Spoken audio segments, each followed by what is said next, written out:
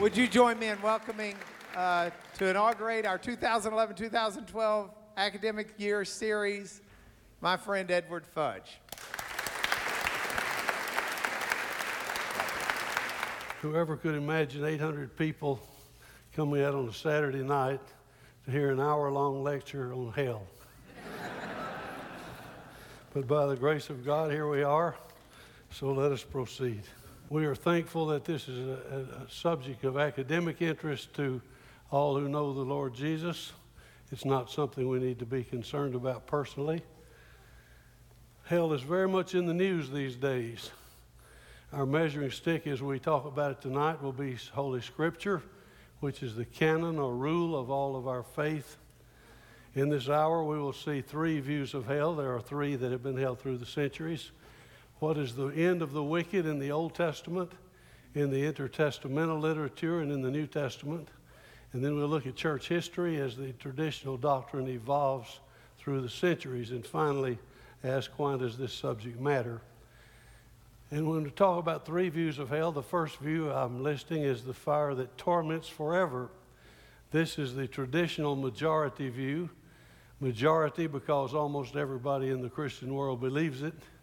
Traditional because it's been the view for all the years, at least since Augustine, for most people. But it raises a question that troubles many people. And that question is, what must we conclude from Scripture that God, who gave His Son for sinners, will keep billions of them alive forever for the purpose of tormenting them without end? If that's what Scripture says, our answer must be yes. We don't have the option of changing that. And yet there are many scholars today, some of the most highly respected in the world among evangelicals as well as other people, who are saying, no, that's not what the Bible really says. The traditional view looks for such scriptures as eternal fire of eternal punishment and the fire that is not quenched. And they say this is what these passages mean. Some of the scholars who have said, no, that's not what we have to believe based on Scripture include F.F. Bruce, who was probably the best-known Bible commentator of the 20th century, John Stott, who recently passed on to glory, Michael Green, who wrote Evangelism in the New Testament, E. Earl Ellis, who taught for several years at Southwestern Baptist Seminary, Fort Worth, Philip E. Hughes, a Reformed man who taught at a couple of American seminaries, Tom Albright, who is with us here this evening. And by the way, he is the first acknowledgement in the fire that consumes, because many years ago when I first finished graduate school, I wrote and asked him what are some subjects that need further study. And he mentioned, among others, I think it would be interesting, he said, since the word Gehenna appears only in the Gospels, to see how the rest of the New Testament talks about the end of the wicked. And eventually that's something I looked at, though it didn't bear fruit for several years in my own study. John McRae from Wheaton Graduate School, his son Rob is here tonight with his wife Judy, and we're glad to have them. John Stackhouse at Regent College, who took the place of J.I. Packer upon his retirement there fairly recently. Dale Moody, who taught at Southern Seminary in Louisville for about 40 years. John Franke in Pittsburgh. Homer Haley, a Church of Christ scholar, well respected. Tom Robinson from New York, who is with us today, and taught at Union Seminary, as guest taught at Harvard and Princeton and Abilene Christian and Pepperdine. Clark Pinnock, who is a personal friend and passed to glory earlier this year. From Canada, John Wenham, an evangelical man in Oxford, England, who was highly respected by Bible-believing Christians in England. Richard Balcom at the University of St. Andrews in Scotland, now at Cambridge, and who wrote the foreword to the third edition of The Fire That Consumes. And N.T. Wright, who some people say has written more books than he's read. That, of course, is a nasty rumor. Besides the traditional view, which all of these scholars, among others, say is not necessarily what we have to say the Bible teaches, two other explanations have also been offered. In addition to the fire that torments forever, there's the fire that purifies and eventually restores people to God. This is what's called universal restoration, or the Greek term for it that's commonly used is apokatastasis. This is the view that Rob Bell in his book proposes by asking provocative questions though he doesn't really argue for the view in any detail. Someone asked me recently, did you write your third edition in response to Rob Bell? I said, actually not. The first edition of my book came out when Rob Bell was in the third grade. Then there's an addition to the fire that purifies, which looks at passages such as God is not willing that any should perish and that he reconciled the world to himself. There's the third view, which I'm going to say tonight is the most biblically consistent view of all three, the fire that consumes, which is the title of my book. This looks at passages such as God is a consuming fire from Deuteronomy and from Hebrews. The wages of sin is death, and that really means what it sounds like. God destroys both soul and body in hell, and that's the view that I'm presenting this evening. Suggest two things. First of all, do not change your mind tonight. There have been people who have said when they hear the material, well, I'm just going to have to change my mind. Well, don't change it yet. This is too big a subject for one night to change your mind. Please do challenge your mind tonight, and I hope that you will go home with the idea that there's very much more in the Bible on this subject than you previously thought, and there's a whole lot to think about and study to make up your mind for sure. What can we learn about the end of the wicked from the Old Testament? We'll start there. It's important to ask the right question. We should not go and say, what does the Old Testament say about hell? If we say that, we'll come back and say it doesn't say anything about hell, because the word hell is not in the Old Testament, as it's found in the New Testament, at least from Gehenna. Furthermore, the Old Testament does not contain a single passage that portrays what the popular traditional image of hell is, of everlasting conscious torment. So it's quite common for those who write from the traditional point of view to start out by saying, we'll talk about hell in the Old Testament. Actually, the Old Testament doesn't say anything about hell. And that's right. That's not the question to ask. What we should ask is, what does the Old Testament say about the end of the wicked? And if we ask it that way, the answer will be truckloads and truckloads that require several trips to bring it all home. The Old Testament Bible, the Hebrew Bible as it is known, is divided by the Jews into three parts: the law, the Torah, the prophets, the Nevi'im, and the writings, the Ketubim, or the Psalms, are the first of that group. And Jesus speaks of these three groups after his resurrection and talking to his disciples, when it says that he says to them, everything written about me in the law of Moses and the prophets and the Psalms must be fulfilled. So he's referring to these three passages, or these three divisions of the Old Testament. And we'll look at these one at a time as to how they speak on this subject. Tonight we'll quickly notice from the Torah that there are prototypes of divine judgment, and there are two in particular which we'll notice. From the prophets, there are predictions of final end of the wicked, and we'll look at especially four images of that. And from the writings or the Psalms, there are principles of final judgment, and we'll say a word about those first. The principles of divine judgment are not statements that are absolute in the sense of unequivocal, from which, as a lawyer, I would say you could get a summary judgment. This is not going to be that kind of a presentation. I do not try to say to people what I'm going to show you is beyond any reasonable doubt, and there's no way an intelligent person could think otherwise. I could say that, but it would be stupid of me to do it, because you would find some reasonable doubt, and then you would say I was stupid and didn't know what I was talking about. So I'm not saying that, but what I am saying is look at it from the standpoint of a civil jury, preponderance of the evidence. What's the greater weight in preponderance of the evidence pointing to?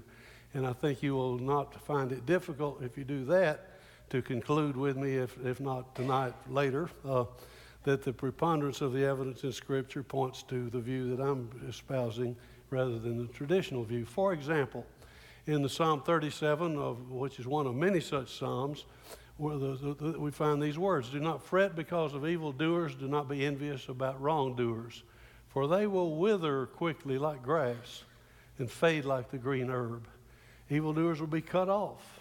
A little while and the wicked man will be no more. You look in his place and he will not be there. He will perish. They vanish away. And then we say, well, maybe that's talking about this life. The text goes on to say, when the wicked are cut off, you will see it. But what happens when we don't see it? Does that mean God's justice is thwarted? So I think passages like this simply say to us at least this much: God has an inexorable principle of divine justice that those who do evil will finally be cut off and perish and be done away, that those who do good will be blessed, but it doesn't always happen in this life. Sometimes it does, but it doesn't always. And when it doesn't, what does that tell us? I think it suggests at least this much, that there will come a time later in another age to come when that will take place. And so these passages do say something, at least indirectly, about the end of the wicked. The Psalms go on and say statements like this: God will break the wicked in pieces. He will slay them, cut them off, blot them out of the book of the living, rain down fire and brimstone on them. They will be like chaff blown away, a snail that melts, one of my favorite pictures, grass cut down, wax that melts, clay pot broken, water that flows away, smoke that vanishes, stubble before the wind. There are at least 70 metaphors and similes in the Old Testament of that sort. And they say the wicked will be like all of these things. Note, please, that these are not literal descriptions. I don't think we're intended to believe that the wicked will finally be ashes per se, literally. They will not be wax that melts, literally. That's not the point. But they are not literal, but they do correspond to the thing that is stated. The reality will correspond to the picture. In other words, when this happens at the end of the world, people will look at what happened and say, yes, that fits what God told us in advance. In other words, reality will not be the exact opposite of the pictures. If the picture says the wicked will be no more and the wicked last forever, that's just the exact opposite of the picture. If the picture says the wicked will be like straw that burns and they never resemble anything like straw that burns, that would be the opposite of the picture. So it's not that. Somehow it does correspond, even though it's not literally the same thing. But there's a variety of pictures, and from this list of pictures, such as the ones we've just named, I believe we can say that there is created a consistent impression. And I would just ask you to consider, when you read such expressions as these that we've looked at, what is the impression that you're given? Do you have an impression that these people are all finally restored to God? Do you have an impression that these people are kept alive forever and tormented? Or do you have an impression that somehow they really are done away with and they're not around anymore? This is suggestive, at least, for us to consider. The Torah has these, the Psalms rather, had these principles. In the Torah, the books of Moses, we have divine prototypes. There are two examples that are notable throughout the rest of the Bible, from the first 5 books of the Bible, actually both from Genesis, of divine judgment. And we want to say a word briefly about those. Exhibit 1, in honor of Mark being a great trial lawyer, Exhibit 1 is the flood. God says, here's something that happened. And Jesus says, and others say, this is a picture of what it will be like for the wicked at the end of the world. What happened in the flood? We don't have any doubt or question or problem understanding what these words mean when they're used of the flood. All flesh perished. Everything that had the breath of life died. In this way, God blotted out every living thing. And we don't read that and say, well, actually perish and died don't really mean perish and died. It means they never did perish and they never will die, but they wish they could and they had a miserable time of it.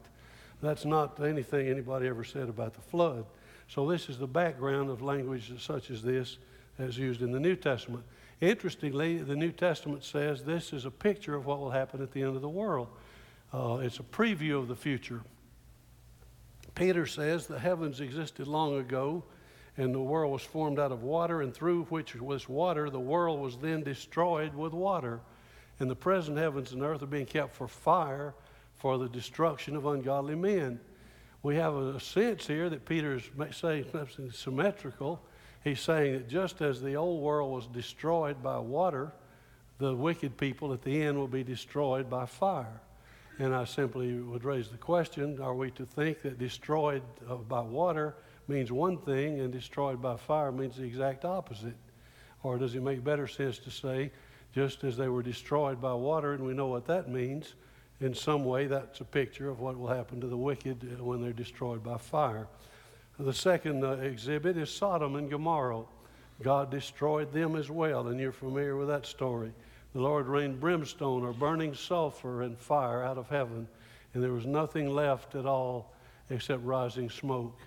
We're told in the New Testament that was a preview of the end of the world as well. Peter tells us that God condemned cities of Sodom and Gomorrah to destruction by reducing them to ashes. He's very explicit about what happened to them, having made them an example to those who live ungodly thereafter. And the word example, hupodegma, is a regular word for a pattern or example or sample of something else. Jude says much the same thing, maybe even stronger. Sodom and Gomorrah, Jude tells us, are exhibited as an example or degma in undergoing the punishment of eternal fire. So what happened to Sodom and Gomorrah? They were destroyed with fire. There was nothing left except smoke, and that is what will happen to the wicked at the end of the world. Next group of passages in the prophets, and we have predictions. There are many more in each of these categories than we have time to talk about tonight. I've just tried to give you an illustrative sampling, but we'll look at 4 samples from Messianic text here. Each of these passages, by the way, is either quoted in the New Testament and applied to Jesus and the Messiah and the end of the world, or else it is clearly talking about that in its context in the Old Testament. So these are all solid passages.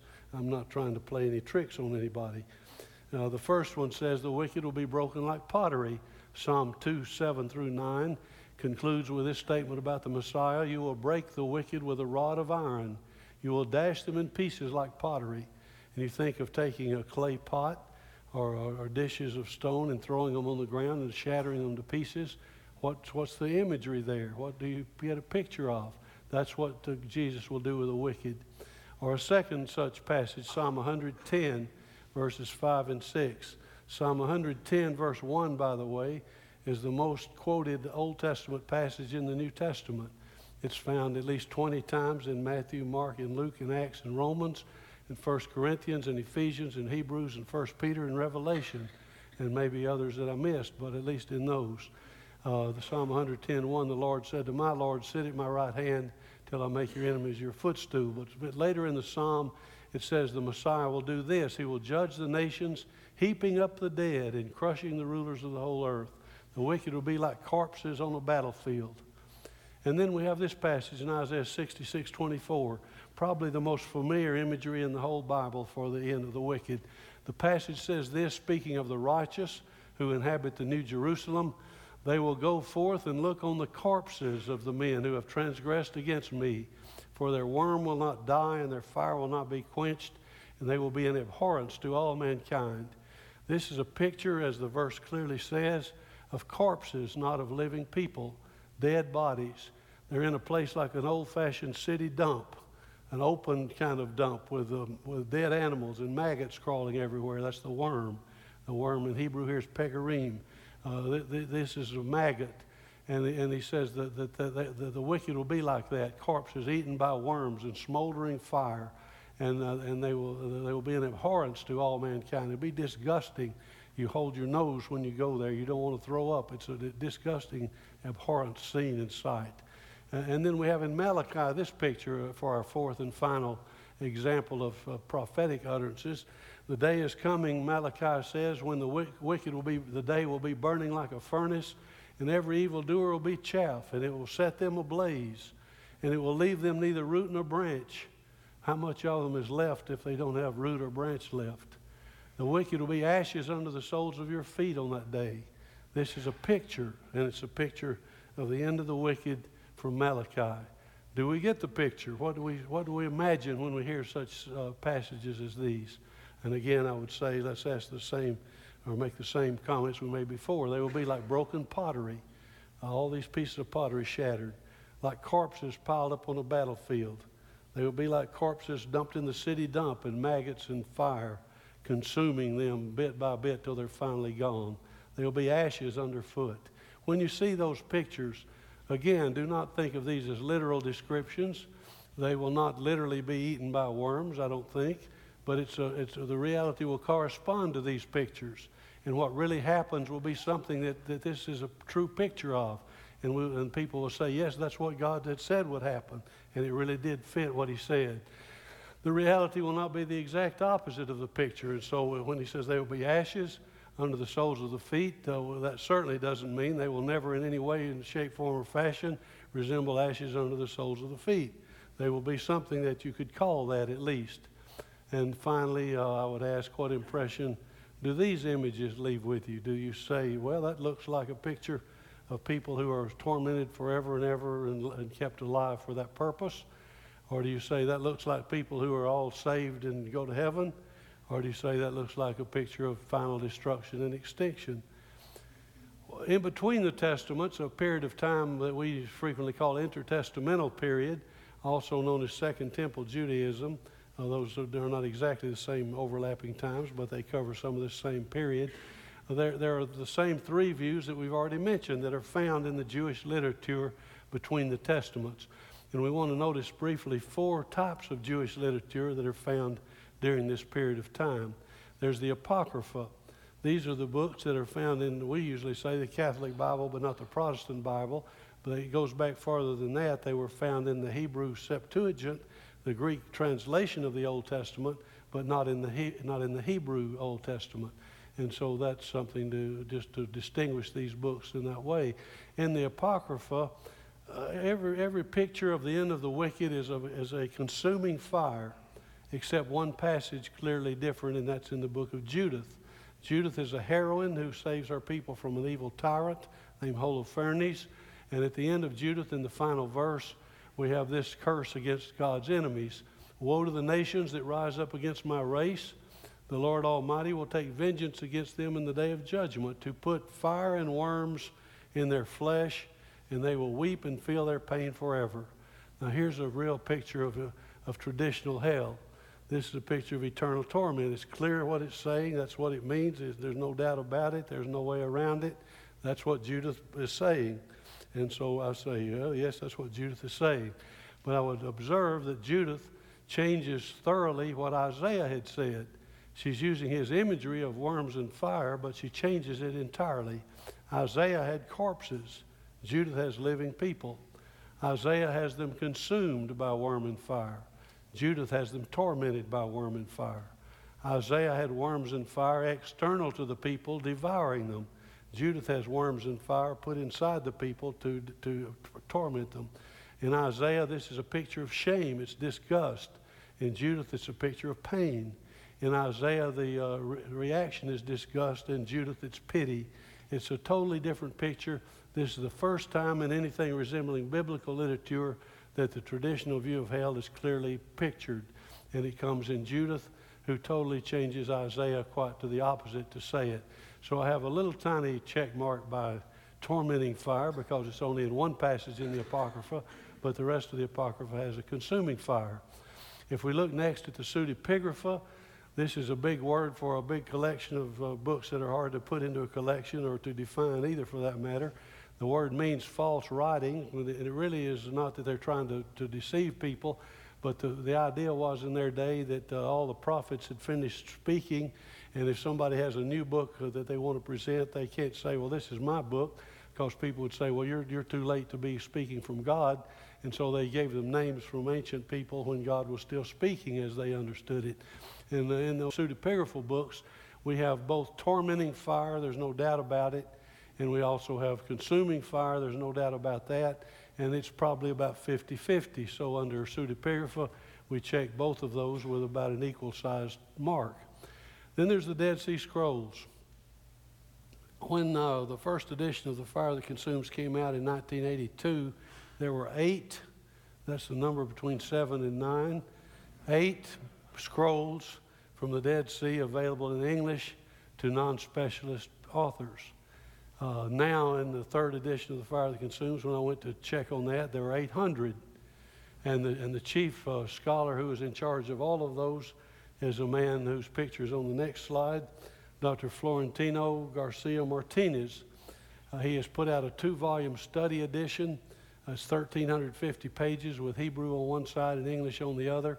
I read through all the English pages, and then lo and behold, those say the same thing that the 8 scrolls did 30 years ago.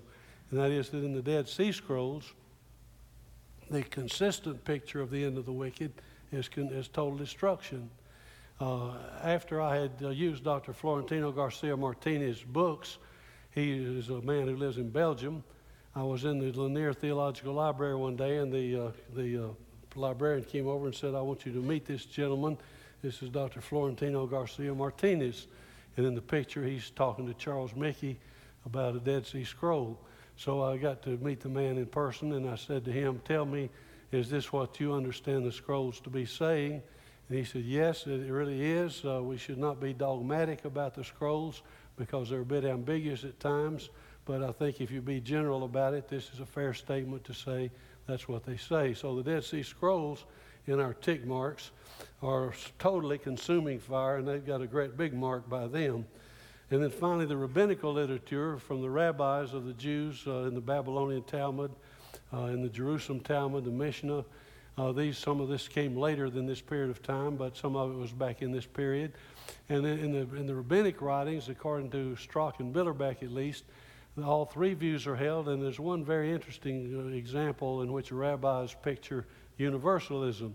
They have a scene in which the people in hell are suffering, but they're listening, and in heaven they're having a great praise celebration, and they sing this wonderful song of praise. And the people in hell say, that's a good song, we should sing it too. So they start singing it also. And then God hears them singing and says to somebody, where's that coming from? And they say, well, that's the people in hell. He said, well, if they can sing that song, they should come up here. So they all come up there. Well, that was what one rabbi said. That wasn't the Jewish view, but it was a view held among the other two, with the other two.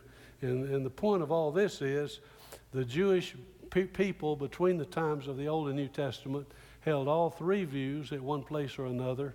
And it is not as though there was a Jewish view that everybody held.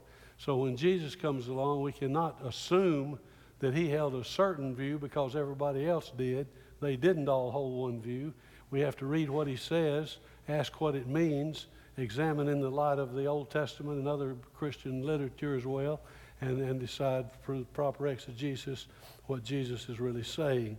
So with that said, we move on to the next little section. What is the end of the wicked in the New Testament? What does the New Testament say? Let's explore together quickly one person at a time. First, John the Baptist. John the Baptist, in announcing Jesus and presenting him to Israel, says that at the end of the world, he will be the great harvester. He will gather his wheat into the barn. He will burn up the chaff with unquenchable fire. He will burn up the chaff with unquenchable fire. What does it mean, unquenchable fire? Quench is to put out or extinguish. And these are some quenchers at work. This thing is on fire. They're putting the fire out. That's what it means to quench. Unquenchable fire is fire that cannot be put out or resisted. And if it cannot be resisted, what does it do? It does what fire is intended to do. It burns until everything is gone. And so unquenchable fire doesn't mean fire that burns forever. It means fire that cannot be resisted or put out until it does what fire is intended to do. In this case, he will burn up the chaff with unquenchable fire. This is a common warning throughout the Old Testament. God says to various peoples, I will come against you with my fire of judgment, and you cannot quench it. In other words, you cannot resist it. It will be destructive. You can't stop it. It is inexorable. It will do what it's intended to do. Then we have Jesus himself, who uses a bit of a different language. This is a very familiar passage and one that's quite straightforward. The Lord says, don't fear those who can kill the body, but are unable to kill the soul, but rather fear God, who is able to destroy both soul and body in hell. The word he uses for hell here is Gehenna. This word is found 12 times in the whole Bible, 11 of them in the Gospels, one of them in the book of James, which says the tongue is set on fire by hell. All 11 that speak of final punishment are found in the Gospels. They're all in the mouth of Jesus. They're all speaking to Jews who live in or around Jerusalem. It's never used of Gentiles. It's never used outside the Gospels. It's never used talking to anybody who doesn't live in or around Jerusalem. Why is that? Because Gehenna is a place in the Jewish theological mind that takes its name from a literal place outside Jerusalem called the Valley of the Sons of Hinnom. This is what it looks like today. It's not a bad place to go right now. But you wouldn't want to go there in the eschatological sense at the end of the world. Jesus uses this word 11 times, and he's speaking of the place of final punishment. But he says, don't fear man who can kill the body but not the soul. Fear God who can destroy both soul and body in hell. What does it mean to destroy soul and body? It must be something similar to what he means when he says, don't fear man who can kill the body. that's the cessation of existence. And so if man does that, but God does the total job forever with soul and body, it seems to be just more of the same in a greater sense and an expansive kind of meaning. Then Jesus speaks of perishing in the familiar passage, John 3:16. Whoever believes in him shall not perish, but have eternal life. It's a contrast. Eternal life on the one hand, perish on the other. What does perish mean? What does destroy mean? Traditionalist authors frequently say destroy and perish don't always mean annihilation. They are used with figurative senses sometimes. We read of ruined wineskins, and it's the same Greek word. Spoiled food, and it's the same Greek word. And they say that doesn't mean the wineskins are gone. They're just not fit for use anymore. Doesn't mean the food is annihilated or destroyed in the literal sense. It's just not fit for eating. Well, is that what Jesus means as he uses it? I would suggest that we don't need to think that. Most of the time in the Gospels, when this Greek word is used, apollumi, it's used in a sense clearly in the context of death, of really dying, of people being assassinated or wiped out. And these are examples here. The disciples are about to perish in the storm. The Pharisees trying to destroy Jesus. The vineyard owner who executes murderous tenants. The troops that destroy murderers. The crowd wants to destroy Jesus. An insurrectionist who perished at the hands of Rome, and some perished in the rebellion of Korah. These are all clearly, in a literal sense, of perish and destroy. And there's no good reason, I suggest, to think that these words mean something different when Jesus uses them of the end of the wicked. R.F. Weymouth, who was a New Testament translator and a Greek scholar, makes this powerful statement. My mind fails to conceive a grosser misinterpretation of language than when the 5 or 6 strongest words in the Greek tongue signifying destroy or destruction are explained to mean maintaining an everlasting but wretched existence. To translate black as white is nothing to this. And that was what this particular Greek scholar thought about it. What about the other phrases thought to suggest conscious unending torment in the gospel, such as gnashing of teeth? This is found 7 times in the Gospels by Jesus. 3 times it's in speaking of people who are thrown out the door by the bouncer at a party on the hillside. Twice it's used of being expelled from the kingdom of God. And twice it's used of people who are put in a furnace of fire. Gnashing of teeth in these 7 passages is not even in a context of fire except 2 times out of the 7. As far as it's explicitly stated. But it has something in common in all 7 places. They're all expelled. They're all cast out. They're all given reason to be quite upset with their condition. And they all are gnashing their teeth, or in the NIV, grinding their teeth. What does it mean to grind the teeth? Think of this example that has nothing to do with hell. Stephen is about to be killed by his murderers. He tells them, you have become the murderers and betrayers of God's Holy One. And their reaction is this. They were cut to the quick and began gnashing their teeth at him. Grinding their teeth. They're ready to pounce on him like a wild animal and chew him up. They're not in pain. He's about to be. That's what gnashing of teeth means. It's not a picture of pain. It's a picture of anger. And then there's this very wonderful passage in the Old Testament Psalm. It says, the wicked will see the righteous rewarded and be vexed. He will gnash his teeth and melt away. The desire of the wicked will perish. And even as they are gnashing their teeth at God, they disappear like the wicked witch in the Wizard of Oz.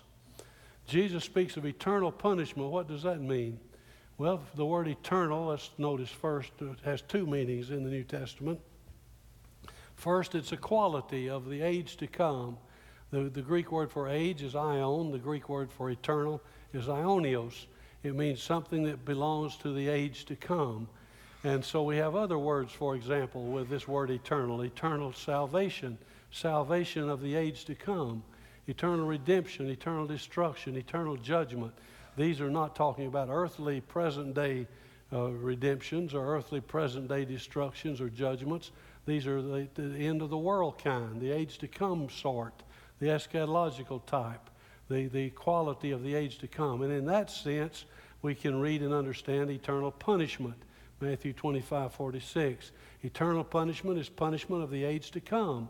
But eternal means more than that. It also sometimes points to results of an action that do not ever end. And so I believe that the eternal punishment will be just as long as the eternal life. But it's talking about the result of the action, not the action itself. And so we have, for example, eternal salvation. That doesn't mean God is forever saving. It means He saves, and when He's finished saving, the salvation lasts forever. We have eternal redemption in Hebrews 9:1. Not that God is forever redeeming, but once redeemed, the redemption is forever. Eternal destruction, 2 Thessalonians 1, same thing. Eternal judgment, Hebrews 6:2, the day of judgment, not the forever and ever time of judgment, but the judging takes place. The judgment lasts forever, the outcome of it. The eternal punishment, the result of the punishing, lasts forever.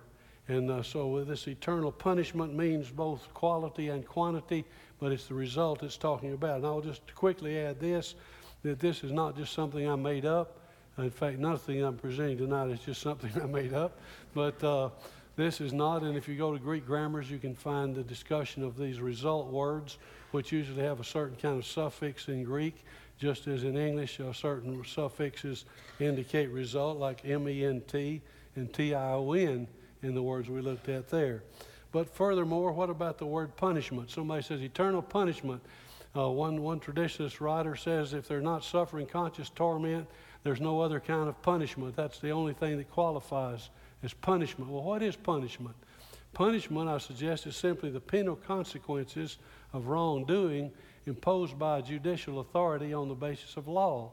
And so in Texas, for example, there's all kinds of punishment for breaking the law. You may have a fine to pay. You might go to jail. You could go to the penitentiary. Worst case, our governor tells us, is capital punishment, which happens every once in a while in Texas. And so these are all punishment, but they're quite different from each other. And it's not what they do, what they consist of that makes them punishment, but the fact that they are consequences of wrongdoing imposed by judicial authority on the basis of law. What is the eternal punishment of which Jesus speaks? He says there will be eternal punishment. Well, Lord, what is that punishment? Well, He's already told us God can destroy soul and body in hell. And I say that's a good answer to the question. But Paul is even more specific in 2 Thessalonians 1.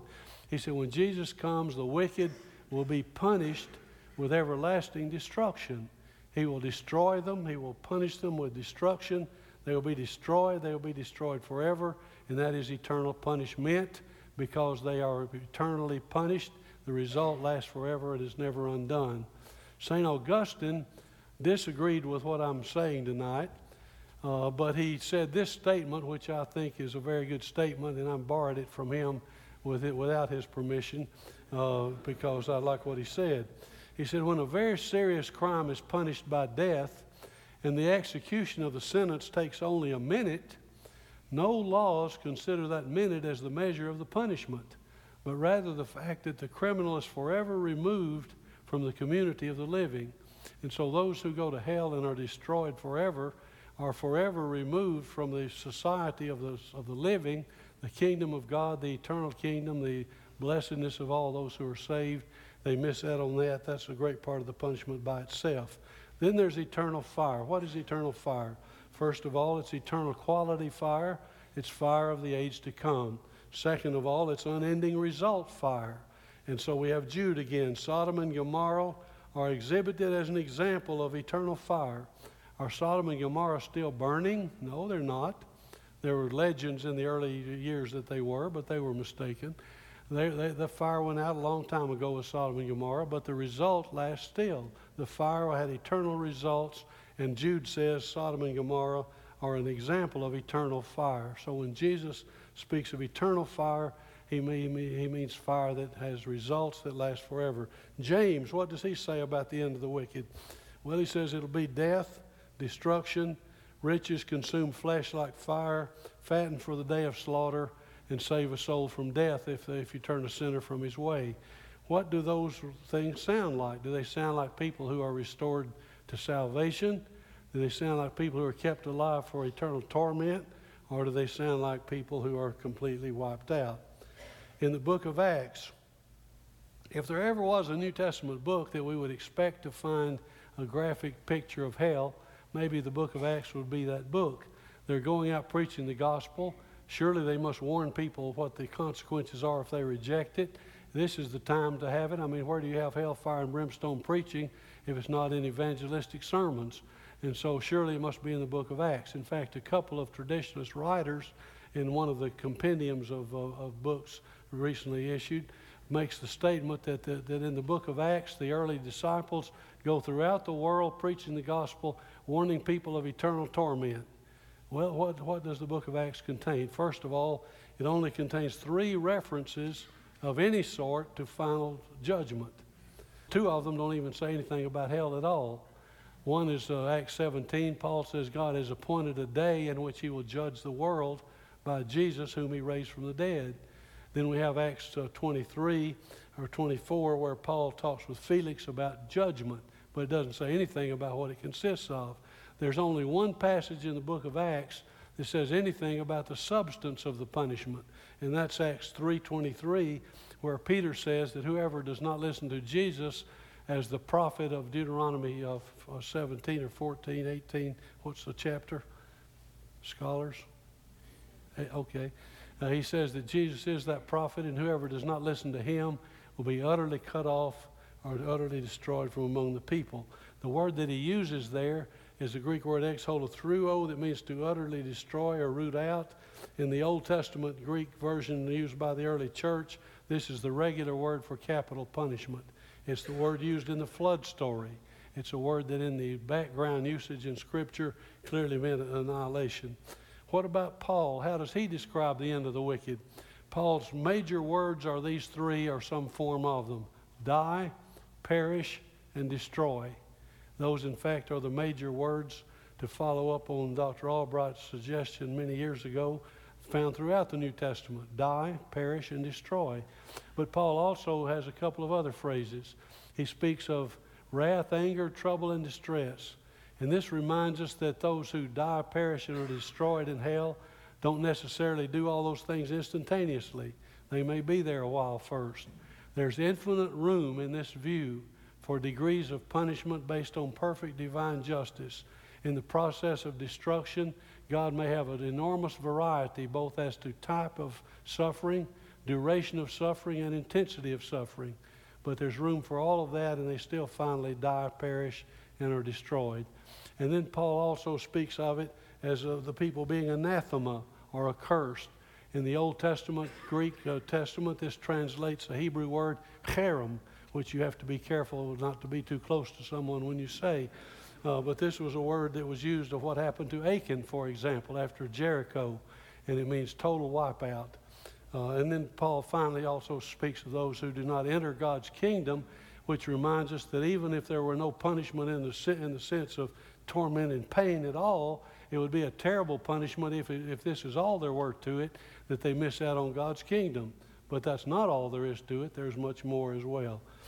Paul and Plato, by the way, use the same Greek words when they talk about death or destruction or corruption or perishing or dying. The difference between Paul and Plato is this. For Paul, these words portray the destiny of those who live and die rejecting God. For Plato, these words will never describe the immortal soul. And we'll come back to that in just a moment. The book of Hebrews speaks of this as the end of the wicked: worse than physical death, cursed and burned, raging fire that consumes, destroyed, consuming fire. Again, is this more like number 1 picture, number 2 picture, or number 3 picture? Peter and Jude, we've already seen some of this. They tell us that the end of the wicked will be like what happened in the flood. It'll be like what happened to Sodom and Gomorrah. Blackest darkness. I think of a black hole here and total annihilation into that. John, who writes the gospel in the epistles and Revelation, lake of fire, what is that? He says that the wicked will be in the lake of fire and brimstone. The origin of this is Sodom and Gomorrah. It's pictured as a lake of fire, brimstone and fire. That's what Sodom and Gomorrah had. The second death, John says the lake of fire is the second death. The contrast is to have their names in the book of life. The book of life in those times is a picture of a city register of the living. All the living citizens have their names written in the book of life of that city, the book of the living citizens of that city. And if someone dies, their name is taken out of the book of the living. And so the final choices in Revelation are either your name is written in the book of the living in the eternal city of the living, or you're in the lake of fire, which is the second death. It's life or death. In the larger Johannine literature, eternal life is the contrast. John also speaks of smoke ascending. This comes from Sodom and Gomorrah again. The next morning, after Abraham has known the city to be destroyed, he goes out and looks where the city used to be. And it says all he could see was the smoke of the land ascending like a furnace. It's like a mushroom-shaped cloud. There's no pain anymore. There's no suffering going on. There's no sound of anyone in agony. There's nothing but silence and rising smoke. And that's what smoke ascending means in the Bible. Sometimes it speaks of smoke ascending forever. If we go to Isaiah chapter 34 and the destruction of Edom, we see where that comes from. And it simply means that once destroyed, the city is always desolate and never is inhabited again. And again, it's the results. So the big question comes, if the traditional doctrine is not required by the language of Scripture, where does it come from and how did it become so popular? The answers are clear in church history, which the second half of my book goes through. It's a matter of Greek philosophy versus Bible teaching. Socrates and Plato had taught that every human has a mortal body inhabited by an immortal soul. That was not held by all the Greeks, but it was held by many of them. The Bible, on the other hand, portrays the human creature as totally mortal. In the beginning, we're told in Genesis 2:7, God formed man out of dust of the earth. We think of this as his body. He breathed into him breath or spirit of life, and he became a living soul. Living soul is used of animals as well in Genesis. Living soul means a living, united whole being. It's not that we have a soul, it's that we are a soul. And in the King James Version, on one occasion at least, when the Assyrians are killed, when Sennacherib tries to come and God rescues them by thousands, hundreds of thousands of Assyrian soldiers dying, it says that people of Israel go out and look of Judah and behold dead souls, dead bodies, dead people. That's all the word soul means in that context. God alone possesses immortality. We're not naturally immortal. We don't have an immortal soul. We depend on God for existence every moment. And if God doesn't keep us alive, we won't stay alive. Every time the New Testament speaks of human beings immortal, three things are always true and three things are never true. First of all, it's always speaking of the saved. It's never speaking of the lost. There's not any passage in the New Testament that uses the word immortal or immortality of lost people, always the saved. Secondly, it's always the whole person, never a disembodied soul or spirit. And third, it's always in the resurrection, never something that happened at creation or that happens in this life. So we go to the Apostolic Fathers, and now we're going to take a whirlwind tour through church history and wind this thing up, and you'll say, well, we're through. I couldn't think of a good word to put in that last blank. We hear first from the Apostolic Fathers. These are the people who lived after the apostles, but many of whom were taught by the apostles. When they speak of the end of the wicked in books like the Didache, Barnabas, Ignatius, and Clement, they talk about a fire that consumes. They use language which to me is clearly talking about annihilation. The traditionalist writers say they use language which is clearly talking about eternal torment. That's because when we read the Bible with different interpretations. They stuck to biblical language, so whatever you think the Bible teaches is what you think they teach. But of course I'm right. I think. The other guys think I'm not. Then we hear from the apologists. They come in the century following the Apostolic Fathers, and these are men like Athenagoras and Tertullian.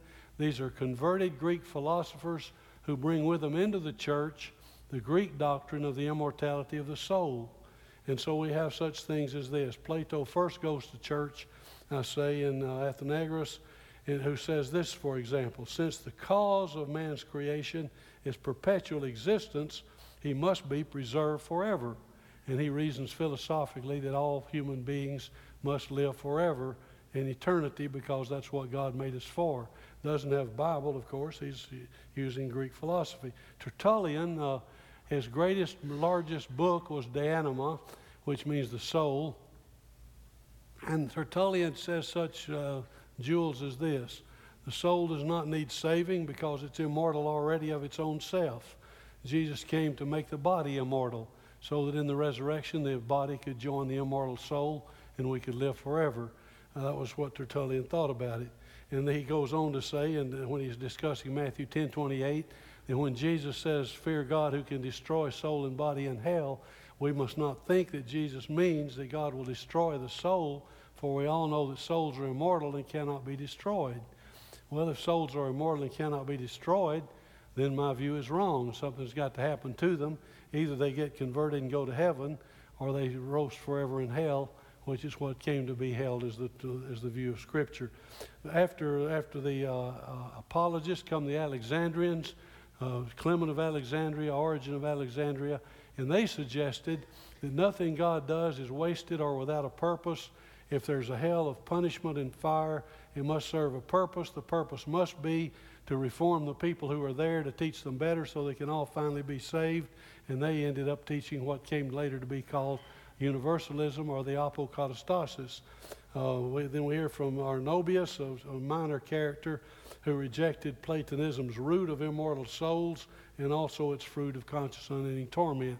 Sometimes traditionalist authors say Arnobius was the first person to teach annihilationism. That's not true, but he was the first to teach it on the basis of thoroughly rejecting Platonism in all of its parts. Then we have the great St. Augustine.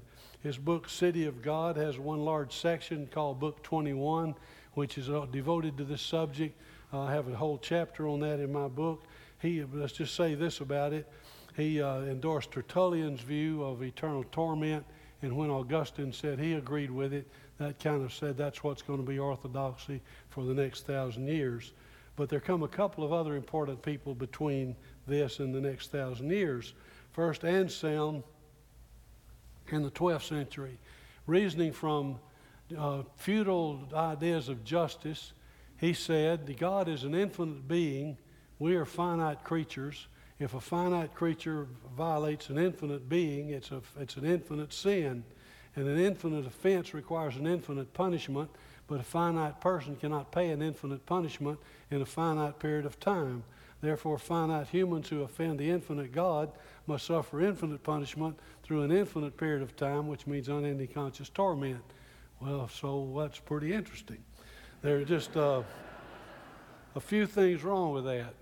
First of all, it comes from feudal justice, not from the Bible. Secondly, it contradicts what the Bible does say in the Old Testament. When God gave a criminal code to his people, the Jews, he did not say, the punishment that you rendered for people who do wrong things to other people depends on the stature and the influence and the wealth of the person in the community. So if a poor man does something bad to a rich man, off with his head. But if the rich man does it to the poor man, so much for that.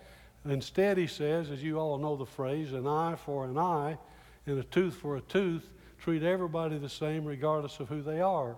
That was God's plan. Anselm is basing his on feudal justice that contradicted that. Finally, it occurred to me a number of years ago that even if Anselm's principle was proper, which it isn't, and even if it were true, which is not, that it would still not apply to prove his point, because if a human being were to perish entirely and forever, that would be infinite punishment that is unlimited as to scope and entirety and duration. And for me to say that amounted to what a cup of coffee would be worth if you had a nickel, and that's all.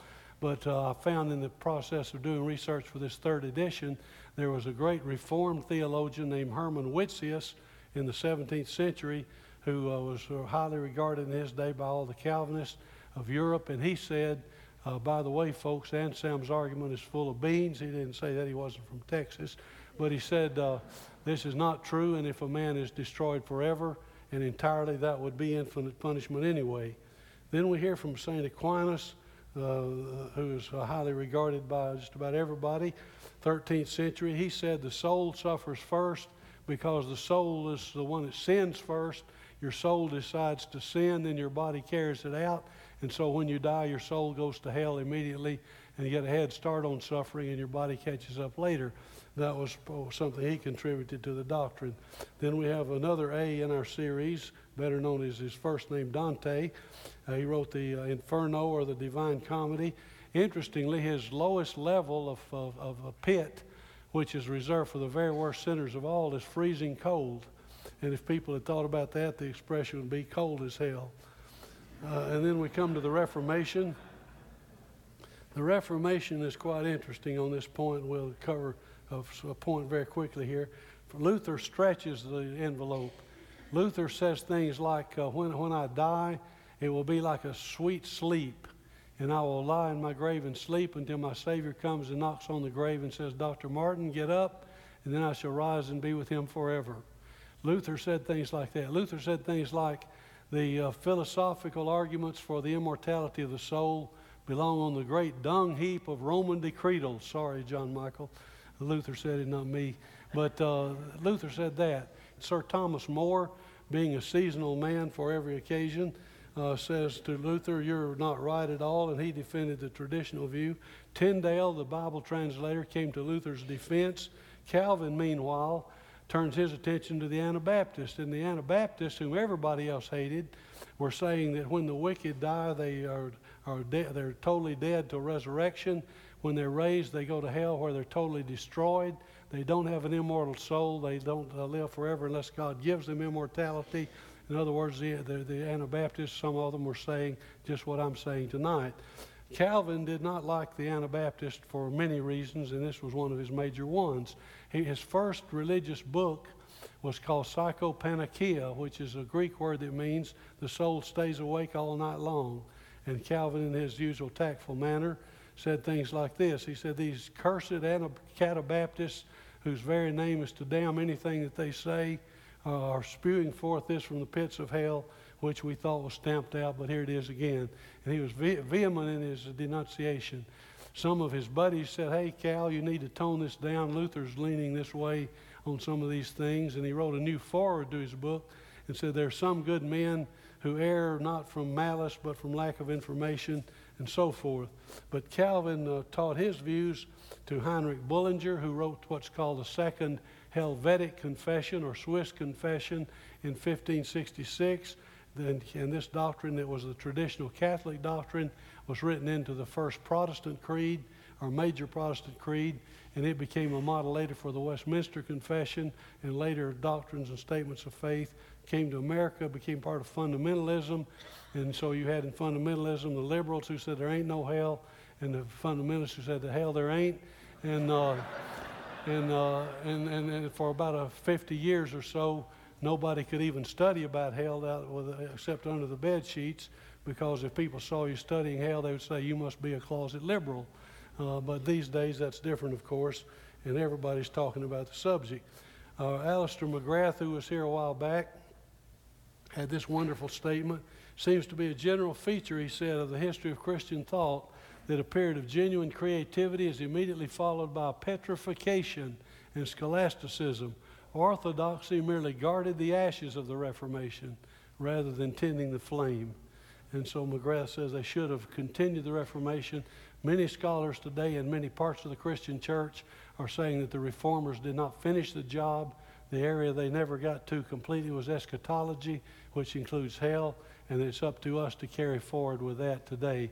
And so these men we mentioned earlier and others like them are doing that, and that's what I hope to be a small part of as well.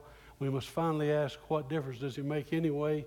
Why take up an hour of my time on Saturday night talking about hell? Why does it matter? I suggest 3 reasons. First of all, it's not a salvation issue. You're not going to hell or not going to hell depending on what you believe about hell. It's how you deal with the Lord Jesus Christ. It's not a fellowship issue. There should not be any division among Christian people because of this as to fellowship. Unfortunately, there is. My nephew Aaron Fudge, who is here tonight from California, was refused admission into a graduate school program in one evangelical seminary because he believed this view of hell. And that's not what I would think an institution of higher learning would do to exemplify the kind of open-minded study of Scripture that they supposedly stand for. So why does it matter? It is important. First of all, it matters because we speak in God's name. If we tell people, I'm telling you what God says on the subject, we need to be careful to try to really say what God says. There are plenty of things in the Bible that indicate that God is not very happy when people say, I'm speaking for God, and then they make up what they say and don't say what God said. So we need to be careful just because we're speaking in God's name. Secondly, it matters because this impacts evangelism.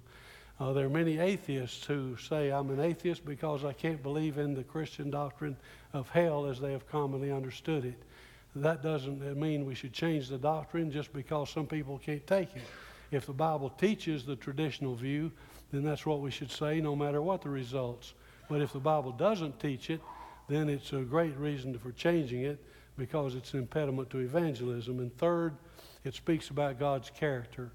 Again, if this is what the Bible teaches, that God will keep people alive forever to torment them forever, then it doesn't matter what I think about it.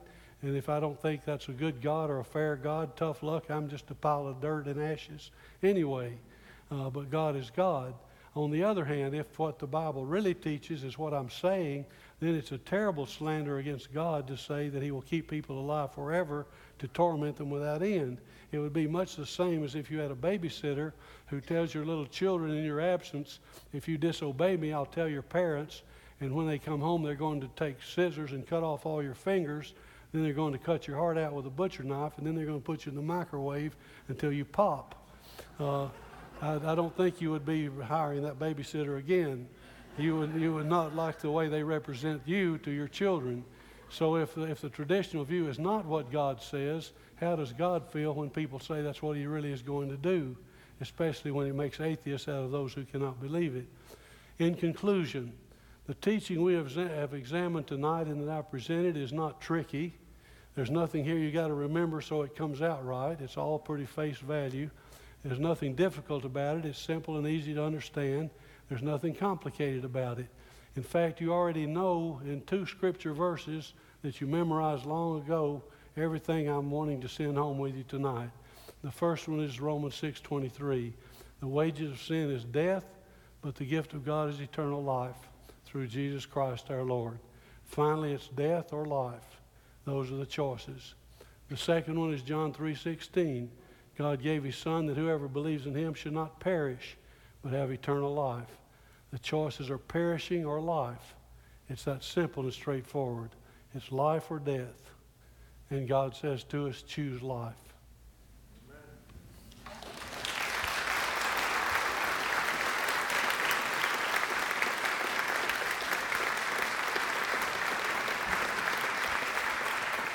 You've been dealing with this issue for over 30 years. What Bible verse causes you the most problem with your view?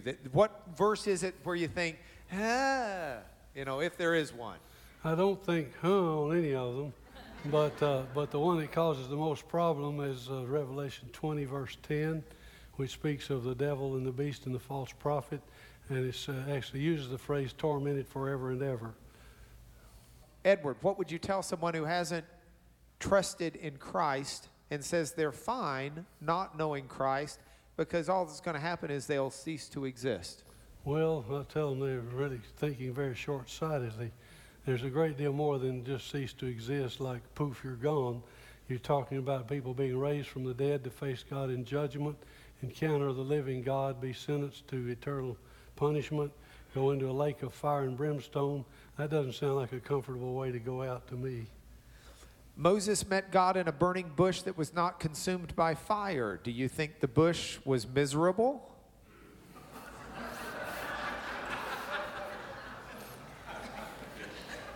I'm just reading them. I'll tell you this. My granddaughter, when she was about 5, came home with a picture of the burning bush. And her mother said, "What's this?" God's talking to Moses. What did he say? She thought a minute, he said, "Make a wish and blow it out." Would you please deal with the parable of Lazarus and the rich man? In the first place, it's a parable, and then the punchline has nothing to do with hell. In the second place, if it were not a parable, it's on a different subject anyway, because the context is people who mock Jesus' teaching on covetousness, and he says to them, you better listen while you can, the time is running out. then we have a picture in this story of a man who doesn't listen when he could, when he should. Time runs out. He wishes he had done different, tries to warn his brothers it's too late. But even if all of that were not the case, it still wouldn't say anything about hell, because it's talking about a picture of people before Jesus has risen from the dead, since Moses and the prophets are the chief authorities at this point.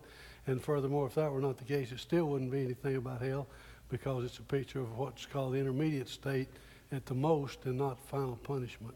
I have a whole chapter on this in the book, and the chapter begins by saying this passage has nothing to do with hell, but because everybody thinks it does, we've got a whole chapter on it. What about the state of Satan and the fallen angels? And I don't know about fallen angels. I'm concerned about people. I mean, do you have any view of what happens with Satan? Yes, I think Satan and the fallen angels all finally are totally destroyed as well, because there are pictures throughout Scripture of a new heavens and new earth in which righteousness dwells. There's no sin. There's no cosmic duality. There's no controversy between right and wrong. It's all God's praise and glory, and that doesn't seem consistent with the presence of evil beings. Are you saying that God may punish the damned in hell until they have suffered as much as the suffering their evil has caused, and then annihilate them?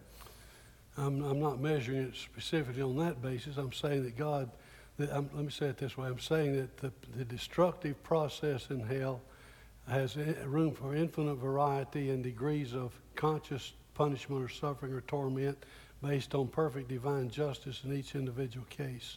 Does your view lessen the urgency of missions? Not at all. Why? Because it doesn't. I'll give as an example of that. One of the most highly respected people in the world of Christian missions was John Stott, who wrote the Lausanne Covenant and called both those conferences. One of the most well-known and respected advocates of my view was John Stott, who, when he suggested this view was worthy of consideration, was pounced upon by 17,000 fundamentalist preachers gnashing their teeth. And he backed off and said, I'm an agnostic from now on, but he really did believe this. And he was one of the greatest mission-minded people we have ever known. Is there a literal place that the wicked will be banished to? Can you explain what you think? Let me ask it this way. Here's Adolf Hitler, and he never accepts Jesus. Or here's not make it a real person. Fake person who never accepted Jesus, who was worse than Adolf Hitler, worse than anything we can consider. Obviously, hell material, if there is any such thing as hell material. Here's that man. He dies. What happens next? In the resurrection, he faces God in judgment. He's banished to hell. He suffers in some way that these pictures we've seen in Scripture properly describe. It doesn't have to be literally this. Billy Graham said he didn't believe in the literal fire of hell, but it's something that when it happens, we say, well, how's the best way to describe that? And we say, well, fire was the best way to describe it. But that doesn't mean what we call fire. But it doesn't really matter whether it's literal fire or not. It's something that fire describes when we say it based on our experience. Compare and contrast how this view is different or the same as Bishop Carlton Pearson's view. It's my understanding that Carlton Pearson's view was what's called universalism, which is that everybody who goes to hell finally graduates to heaven. And that's not what I'm saying. I'm saying that people who go to hell are finally totally destroyed, soul and body, entirely and forever, and never come back again. Thank you very much. Edward will be signing books and talking over in the reception.